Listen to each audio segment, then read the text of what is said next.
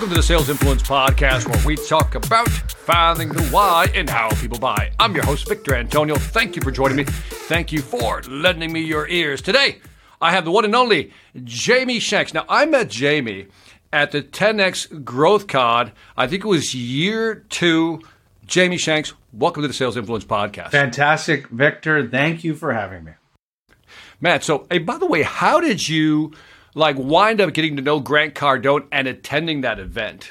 Yeah, it's, he often says and talks about finding mentors, finding people you want to gravitate around those that can teach. This was not one of those moments. So I've intentionally joined EO and a Collective 54 and other, entrepreneurial groups. But the way this started is Jared on his team had been looking at enhancing the curriculum within Cardone University.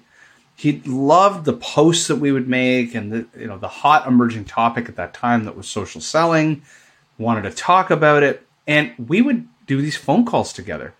And then one day I said, Jared, we've been talking on the phone. I'm in Miami at a keynote for a customer. Can I drop by the office? And I happened to be in this hot pink blazer. It's Miami. I had to look good. And he said, well, hold on. I think I've seen that blazer, by the way. They showed me around their old Cardone office, and Grant was in his green room filming an episode. They dragged me into the green room, and I became, this 20-minute segment within this Grant University podcast. And left with Grant saying, would you want to be part of this thing called 10X? And we'll talk offline about it. And that's where that ball began. And I came back to Miami, met you at the 10X. Yeah, it was funny. Jared, big shout out to Jared Glant over there with Grant Cardone Technologies. I think it's the official name, but with Grant Cardone. But same thing. Jared had reached out to me because I do more B2B. That's my thing, the B2B side. And it says, Victor, I've heard you speak, and I just finished doing my television show, Life or Debt, on Spike. And so he says, come on over, doing this. I didn't know what it was. I got to be honest, James. I said, sure, man, I'll do it. And I just flew down and I met everybody. It was a great event, by the way. And it's amazing. What did you take away from that event? I still follow some of the people that were on stage as my Instagram inspiration, almost like my mentors from afar. That I saw at that event, and I was blown away by the talent. And subsequently, you've seen the talent. Basketball and movie stars are at the new ones. Oh, it's scaling up. They don't invite me. I don't get invited anymore. No, neither do I.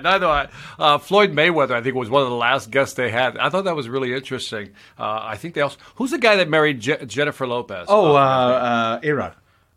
Alex Rodriguez was out there also. So, but they're doing great things. On the real estate side, that thing is probably taking off, so it seems like they're doing well. But let's get back to you. So I want to talk about when I first met you, you were talking, and I think at that time you were talking about social selling, and this concept of sales for life was either being started or, at least in my mind, it was just taking off. Talk to me about how you got into the sales business. Talk to me about that, and then let's talk about sales for life. So the journey was, and it depends on how far you want to go back, but I never wanted to be a seller. I actually wanted to be a stockbroker. So grade 9, my volunteer days was working at, it was called Bank of Montreal, and I would volunteer. I'd look at the bond ticket desk. I would sit there. I was so interested. Suspenders. I wanted to be a stockbroker. I volunteered all throughout university, 2 to 3 days a week, at a stock brokerage. And then eventually they hired me and I finished my university and worked full time together.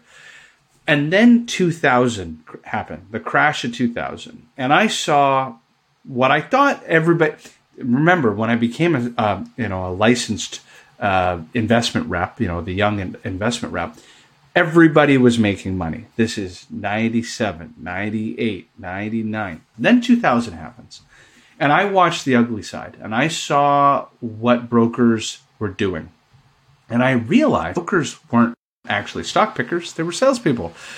And I then said, I'm not going to be one of those. I moved to Australia. I did my master's degree there, lived there for a couple of years. And when I came back, it turns out that no one will hire a guy with a master's degree from Australia who only has sales experience. The only jobs I could get was a sales job. And I started in commercial real estate, 100% commission, and I fell in love with sales. And that turned me, I went to a software company, became a VP of sales, and we took it from infancy to 3 million ARR. It helped it become cash flow positive. And I decided around the age of 30 that I would spin out my own little consultancy and help local Toronto companies with inside sales. So that's about as ambitious a plan as I had at that time. And I failed for the first couple of years. I was a master of none, or whatever that saying is, right? I would do anything for $1. And it wasn't until... And by the way, that's being honest. Yeah, and I love that because you got to piece things together sometimes. Hodgepodge of services, and I stumbled upon. There's a whole backstory, and for another podcast, I stumbled upon this idea that you could use a tool like LinkedIn and reverse engineer that tool to be leveraged like it was the phone, email. It had a left brain and a right brain component to it. It had research and intelligence built in, and it had an engagement platform built right into it. Yet there were no courses on LinkedIn for sales. The word social selling hadn't been invented. And so this is 2012. I helped pioneer a category called social selling, and we would use tools like LinkedIn and Twitter as a business development tool. And eventually that spanned into helping customer success, retain, upsell, cross-sell their customers. And the business started humbly and went to a multi-million-dollar business. By the time I had met you, it was already a multi-million-dollar business. And our customers, we've concentrated primarily on the global enterprise and the global mid-market, so the ability to scale learning across an organization. And yeah, that's how it all began. And I didn't plan it. It kind of fell in my lap. And by the way, that's a true entrepreneur story. So out of curiosity, when you were doing the hodgepodge, putting it all together, the concept of social selling vis-a-vis LinkedIn came to mind. What did you do differently? I mean, was it that the right product at the right time that allowed your business to grow, or what did you do? What happened that you were able to scale it, but you weren't able to do that before? It was a singular idea that manifested itself into a process and framework. And let me explain what that is. If you've ever seen the movie Back to the Future, you remember Doc Brown smacked his head off a toilet and he invented the flux capacitor. And he had this grand vision. I had a very similar event. And what I had created was a concept called the sphere of influence. And all that it was a company would take a sheet of paper, and in the center of a sheet of paper would draw a customer, an active, happy advocate customer, and draw a circle around it, and with spider webs kind of coming off of it, and asking themselves a fundamental question: who cares about the story of my customer? And when you kind of back up from that fundamental question, you realize that, as an example, there are advocates, C-level executives that have up and left that company and gone on to be C-level executives somewhere else. There are companies that recruit talent from that company, and you can actually mine that data to figure out who they are. I can actually then also dive into the advocates themselves at my customer and figure out their relationships using LinkedIn as a referral source. So that one customer could span me 5 to 10 prospects that would care about the relationship of that story.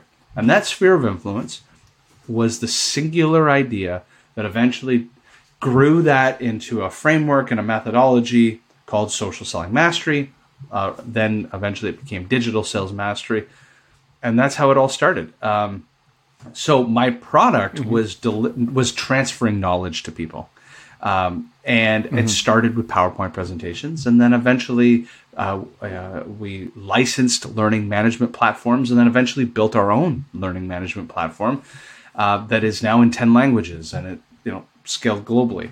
But it started with one simple sheet of paper. I love that. The flux. I love the flux capacitor analogy. I love that, man. I love it. But it's interesting how that simple idea which today I think we kind of take for granted now. Do you know what I mean? We take that for granted, but probably, as you say, back in 2000, I think 11 or 12, you said, was probably something very novel and very different for a lot of companies. What do you see now? Let's fast forward to today. Let's go back to the present. Let's come back to the present. And so, could you have pulled it off now? Let's say you had the same idea right now. Would it be different? Would it be as effective? What do you think? I had one thing going for me. That was first mover advantage. The only reason that I created the category and category control of the word social selling was it didn't exist. And so what had happened was I was on my laptop. Company was making my little consultancy is making no revenue. I have barely any customers. And I would stare at my laptop trying to figure out, how do I prospect for myself? And using that sphere of influence concept, I started using LinkedIn and reverse engineering it and finding these backdoors and these hacks. But then I would also turn to Google and say, who can help me with, that didn't exist. There were no courseware at that time. People didn't realize you could use a tool like LinkedIn for the left and the right brain, research, intelligence, and engagement.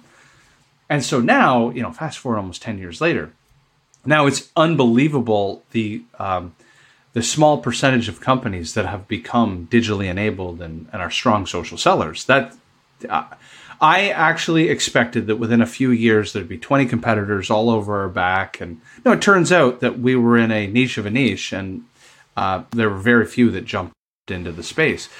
And actually, we had an investor in the business, and she would talk about the concept happened in marketing automation. So she was part of Eloqua back in 2000 when it started. And she would say, a couple years in, it was 5 or 6 or 7 years in, and they couldn't believe at that time how little traction marketing automation by the year 2006, 2007 had actually happened. And it takes that long to adopt. And now, fast forward to the year 2021, you take it for granted. But so to answer your question, could it work now? Of course, you're just jumping into a red ocean rather than a blue ocean. Correct. I love that, by the way. That the first move principle is always there. The thing is, you have to be able to see it. And unless you have that moment, the flux capacitor moment, these are things you can't see. So when you look at the market today, I was reading, I was on a podcast, and the guy mentioned a book called Hook Point. And I wanted to get your thoughts on this, because you seem to have the reflective retrospect on how things have changed. He said something about, and I don't have the numbers right, but I'll give you the scale of the numbers are right. He said back in 2007, there was he said 6,000 to 8,000 content creators online. He said today the number's like 3 point something billion, he said. And I just wanted to get your thoughts on that, because when he said that, I was like, what? Because I've never really thought about it, but things have changed because there's so much noise out there now. What's your take on this when it comes to marketing especially? From a marketing channel, if you are not creating a community on something that is very not even just point solution, but very hyper focused, and it's not focused on amassing some community of 1 million generally interested people. You want 200 or 500 raving advocates who can't get enough of that topic. In today's day and age, I think could be more powerful. There is everyone.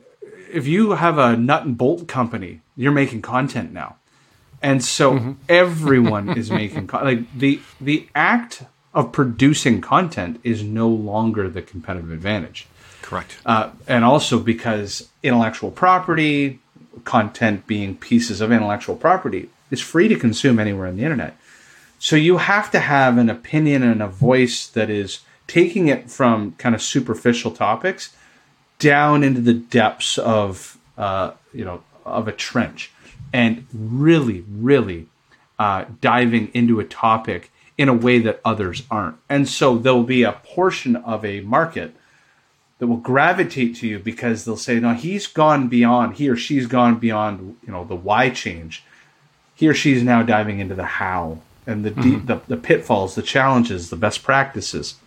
That's where I think content is most valuable and served. And I've become less concerned about the size of our database. I used to be. The size of my database, the size of my LinkedIn connections. Look at, it's almost like my cred score on social media. Yeah. None of that. Like, it just, because in today's day and age, 100 raving advocates can do more for my business than 100,000 generalists who whiff. If you look at your website traffic and it's like, oh, the bounce rate is every 13 seconds. You're like, well, what good is that? Right. By the way, I love what you're saying because you don't hear this a lot, Jamie. Several things you said, just to highlight. I think we've gone into hyper-specialization. I think it's what you're saying. When you go into a niche market, and then with that hyper-specialization, it's going to serve, as Seth Golden would call them, I guess, a tribe or your, what's the other one, cohort, whatever that word is. Yeah. And well, you Americans call, I'm Canadian, if anybody's listening, you Americans call it, there's riches in the niches. Now, we pronounce it niche, so it doesn't rhyme.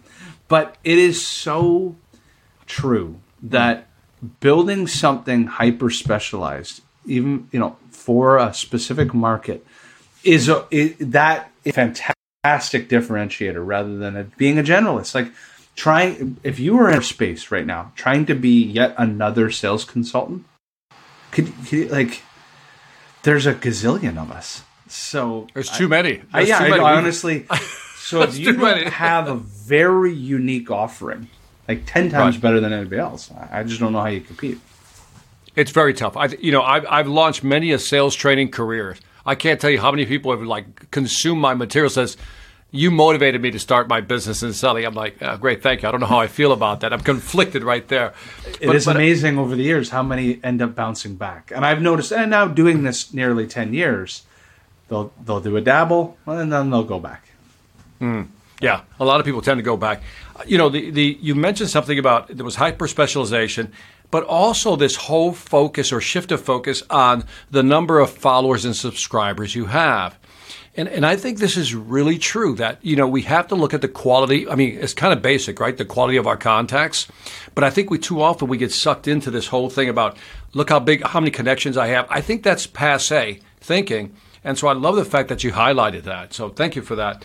But so Jamie, you're talking about Sales for Life, but I also know you mentioned that you got a new project coming on board here because you really want to go to the next level, whatever that may be. And so tell us about this new project you're working on. So for 8 years, Sales for Life has been certifying sellers on social selling and account-based sales development, right? There's two programs, digital or social selling mastery is think of an inbound sales motion, and then one called spear selling, which is outbound account-based sales development motion. To become certified in our program, every seller has a 90-day window where they actually have to select, plan, engage an account and create a real live opportunity, and then film how they created that opportunity and then defend it in a business case to their manager. So over the years, we've certified 250,000 sellers. That sounds great. But here's what naturally happens is Pareto's law kicks in. And so you train 250,000 sellers and you reach, you're constantly in contact with them months or years later, and you recognize that there's this pervasive problem that has remained, is that a seller knows inherently that 11% on average of their week of time spent needs to be, unfortunately, spent on research. It's that part of the left brain, that medical rote side that nobody wants to trigger, where they need to gather intelligence about their key accounts. What's happening? Are competitors going into that account? Are there new job changes? Are there relationship roadmaps? We've been teaching this ad nauseum, but Pareto's law kicked in and people just don't want to do it. So pre-COVID, like you, Victor, I was on 80 flights a year for 5 years in a row. So I didn't have time to think of this idea of, can I own a second company? Can we do other things? COVID happened. Took me off a plane. And I turned to my business partner and I said, I want to tackle this idea, building a managed services firm or a business process as a service firm, in which we will monitor signal intelligence at a global scale, like a global command center, on behalf of our customers, and actually deliver the intelligence directly to the seller so they can almost gain back that 11% a week. And so that's what we've built. And so it started with an alpha in 2020, alpha, then a beta. Then we went live with our existing Sales for Life customers. And now this new company, Pipeline Signals, launches at the end of July. And it is a full services firm that takes on any customer, any group of customers, prospects, or white space that you want to monitor in the whole world. And we deliver that intelligence directly to the sellers, directly in any sales tool you need, so that you can buy back your time and action right away. Love it. So Pipeline Signals, and the website's going to be pipelinesignals.com. Yeah. Love it. So let me give you the hypothetical so I can make sure that I understand it and the people listening understand it. I have, a small, medium-sized business, right? Medium-sized business, right? I got about 100 salespeople. I sell a fantastic widget. It's somewhat competitive market, not hyper-competitive. It's somewhere between red and blue, somewhere, I guess, somewhere in there. How would I use you? How could you help me with my 100 sales guys? By the way, I'm using a platform. I got a CRM platform like a Salesforce. Yeah. I'm using maybe some conversational intelligence like Gong.io. Yeah, and you use buying intent data from, Demandbase or Bombora or 6 Sense. There you go. Exactly. You got it. So all fantastic. So think of it as a complement, not an and or.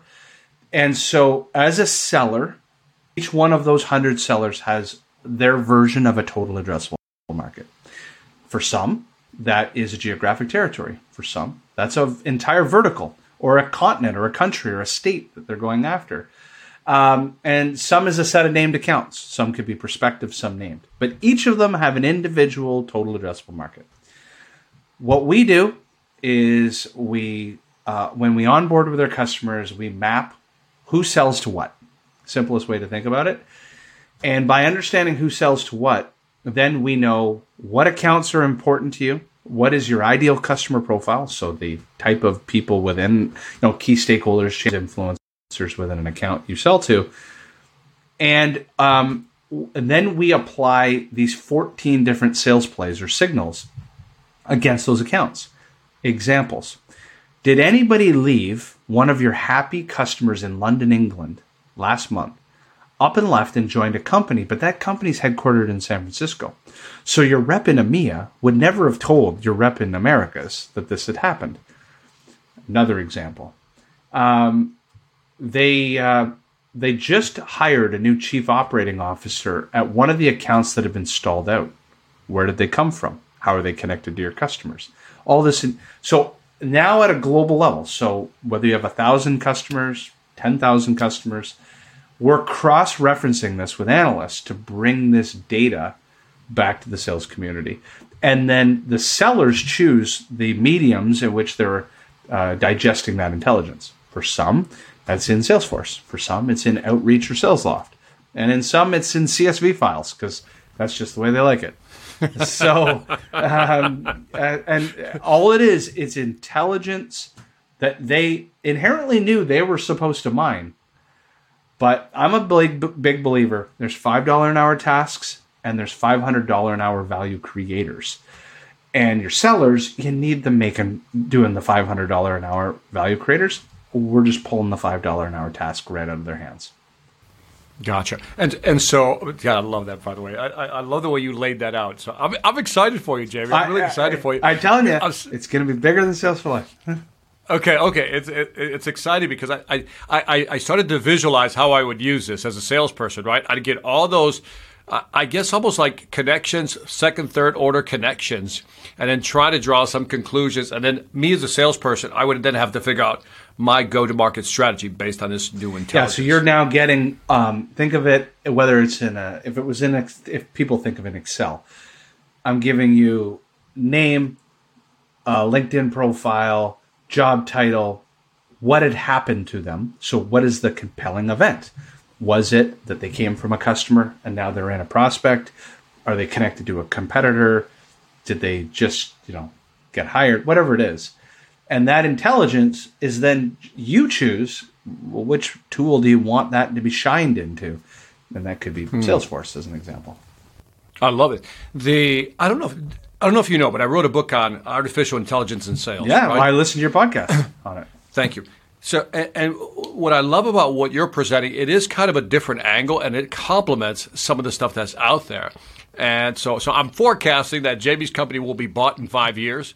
And I'm forecasting pina coladas. He's sipping pina coladas on the beach somewhere, and once in a while he say, "Hey, Victor," he calls me up. "How you doing, man?" I said, "I'm still in the grind."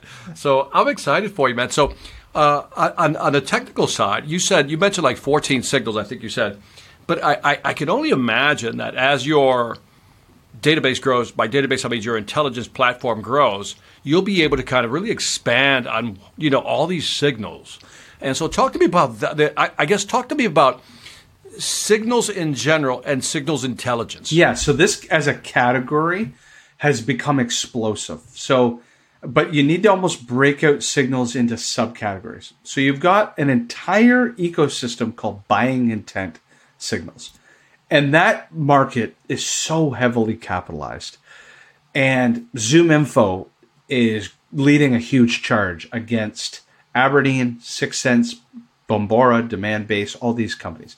And what they're doing, just for any listener who might not have this in their sales operations or marketing operations, imagine knowing who's Googling the keyword artificial intelligence for right now. Imagine knowing who's on Victor's website and what they're looking at. And we're not talking basic Google Analytics. Like it starts scoring and creating an algorithm as to, well, what is this pattern of buying intent behavior? That entire category is using robotic process automation, artificial intelligence, and machine learning. Okay, so that's not us. That's a whole category, a multi-billion-dollar market cap. There's another one that sits adjacent to it. We call it product usage. Our customer, Microsoft, calls it workload consumption. So imagine you're on the customer success side and somebody's using your actual software. Well, wouldn't you want to know who's using it more, less, last month? Would you want to know who's using it the right way, the wrong way? So Microsoft is a huge advocate of product usage data. They can monitor everyone using Azure around the world. Who stopped using it? Who's doing more project cycles this month? Who's doing less project cycles? Who's using it incorrectly? And so these are all data points that give to their CSM to say, you've got a churn risk here, or you got a real upsell opportunity here. Again, not us. But there's other technology companies that we've encountered that are diving into that product usage category. And a real life free example of that is you can check out a website called builtwith.com. So any software in the world that is tied to a website can be tracked. So you go to builtwith.com and look up Victor's website, and it will show you what CRM he uses, what marketing automation he uses. Does he use Crazy Egg or whatever software tool it's on there? Those two categories we don't touch. Then you've got this other category called compelling events. And Victor, to your point, we teach, right now, we're mining signals that are based on the curriculum that we've been training for the last 8 years. But that library can expand. So examples of the sales plays, I can tell you who's going into a company, promoted in a company, leaves a company. I can tell you if an IT department doubles or shrank in half. I can tell you if they're recruiting right now for certain roles with certain keywords, competitive keywords, product keywords. I can tell you, as an example, if that person left from a customer and went to a prospect or went to another customer. All of that intelligence, as an example, sits inside LinkedIn. And as a managed services firm, we are a person. We are an SDR inside our customer because we're a ProServe. And eventually, other technology tools will accompany that LinkedIn data to make up a great, well-rounded, compelling event. You know, who's going IPO, who's doing a merger and acquisition right now, who just wrote an article on their LinkedIn and congratulating their own company about their Series B at scale. I can tell you that everywhere in the United States right now. And so that intelligence, if you sold into companies that are raising, there's a whole list for you right there. And so that it's mined as a professional services firm. It's mind blowing. I mean, because you're beyond. I want people to understand we're not talking just trigger events, right? We're also trying to predict based on all these signals what their intent is, or what might happen or might not happen. But for the salesperson to have this type of data and then align it with what they're trying to do, it's amazing. Well, as a salesperson, so it's really important to understand that people buy from people, right? And so people are the ultimate leading indicator to priorities going in a business or leaving a business. And so when you track human capital migration, that singular change is an indicator enough to realize that when that CXO joins a company, he or she wants to shake things up. When the person you've been calling leaves, the whole priority and that whole project you were working on just left the door. And so human capital migration is something that, and again, yeah, you can. I love. By the way, I love that phrase. I've never heard that phrase. you can expand the data sets. Right. All companies want, but I always encourage companies. Imagine just doing the basics really, really well, and that's kind of where this came from. Man, it's trying to. It's funny because what you're trying to do is corral movement and intention. You know, when you look at the data and then try to figure out how does that apply to what we're selling when we're using that data, man. So I'm excited for you, Jamie. I think, like, what brought on this one? I mean, you kind of mentioned it already, but what really solidified, like, hey, this is the direction to go. This is what I want to do. This is the next level for me. It really, the big thing is there's a different type of breed of people that start a professional services firm. Because you all watch Instagram and you watch SaaStr and all these things, and you see all these software companies raising oodles and oodles of money, and you realize as a pro serve, you're not on that same trajectory. You're in a great cash flow business, but you're not in that, Mark Zuckerberg future kind of level. So you have to be comfortable in your own skin that why did you start a professional services firm? And it's ultimately, you have to really love helping people. Otherwise, you just can't be in ProServe. It comes back to why did I start training and why would I do anything in ProServe? And I love ProServe because I really do honestly want to help people. And so I would see our support tickets in Sales for Life from training. And it was constant. Like, can you just do this for me? Like, we were teaching people to visualize their total addressable market and then mine signals within their TAM. They might only have 20 accounts or 100 accounts, and they would groan and moan and, oh my God, this is so hard. I thought, like, oh my God, imagine being the chief revenue officer and you knew that your 900 sellers right now hate monitoring their 20 accounts each. That only takes 15 minutes a week to do. But the missed opportunity, if I was the CRO and my compensation and my stock plan is all tied to all this, I honestly just started feeling sorry for these guys and gals. And so it's just out of a labor of love of helping people. Like, I'm for 8 years I've been watching this. I can't watch this anymore. I got to step in and I got to step in. I can't watch this horror movie anymore. By the way, are you gonna like because if you write a book around this, I'm reading it. So have you thought about maybe? So we've got a documenting couple. What this is going to be. You and I were talking about this before the call. I've got these books like half written or 3/4 written, and one of them will be on compelling event signal intelligence. Right, so. There's a whole world going to teach you buying intent. That's not us. It's going to be on compelling events. And we really want to category control, pioneer this idea of being able to mine this intelligence for people. Well, I love it. I love the name of the company, Pipeline Signals. I think that's your title of the book, man. If I may be so bold as to suggest something. Oh, thank you. Because it's very indicative, right? You got signals in your pipeline. We got to understand what these signals are. My business partner Amar and I struggled picking him like you wouldn't believe. Yeah, I love that. By the way, it's simple. It's self-descriptive. You know what I mean? There's not a lot of explaining that has to go on once you kind of go, oh, pipeline signals in your pipeline. Exactly. I get it. Boom. It's a 2-page book, man. Yeah, exactly. The title. Boom. But I look forward. Jamie, where can they find out more information about you, what you're doing now for Sales for Life, and also Pipeline Signals? So connect with me on LinkedIn. I should be easy to find. I think my LinkedIn, it's Jamie Shanks or it's Jamie T. Shanks. you'll see this kind of face on LinkedIn. Sales for Life, it is truly as it is, salesforlife.com. That is a teach you how to business. And then Pipeline Signals, by the end of July, we'll have a website and it'll all be live. And that is pipelinesignals.com. Love it, man. Anyway, on that note, thank you, Jamie. This is Victor Antonio. Check out the website. Again, Pipeline Signals and Sales for Life. Jamie Shanks. I'll put your information in the show notes as well. And that is it for the Sales Influence Podcast. Leave me some feedback on iTunes, Stitcher, YouTube, Pandora, Spotify, wherever you're listening or watching this.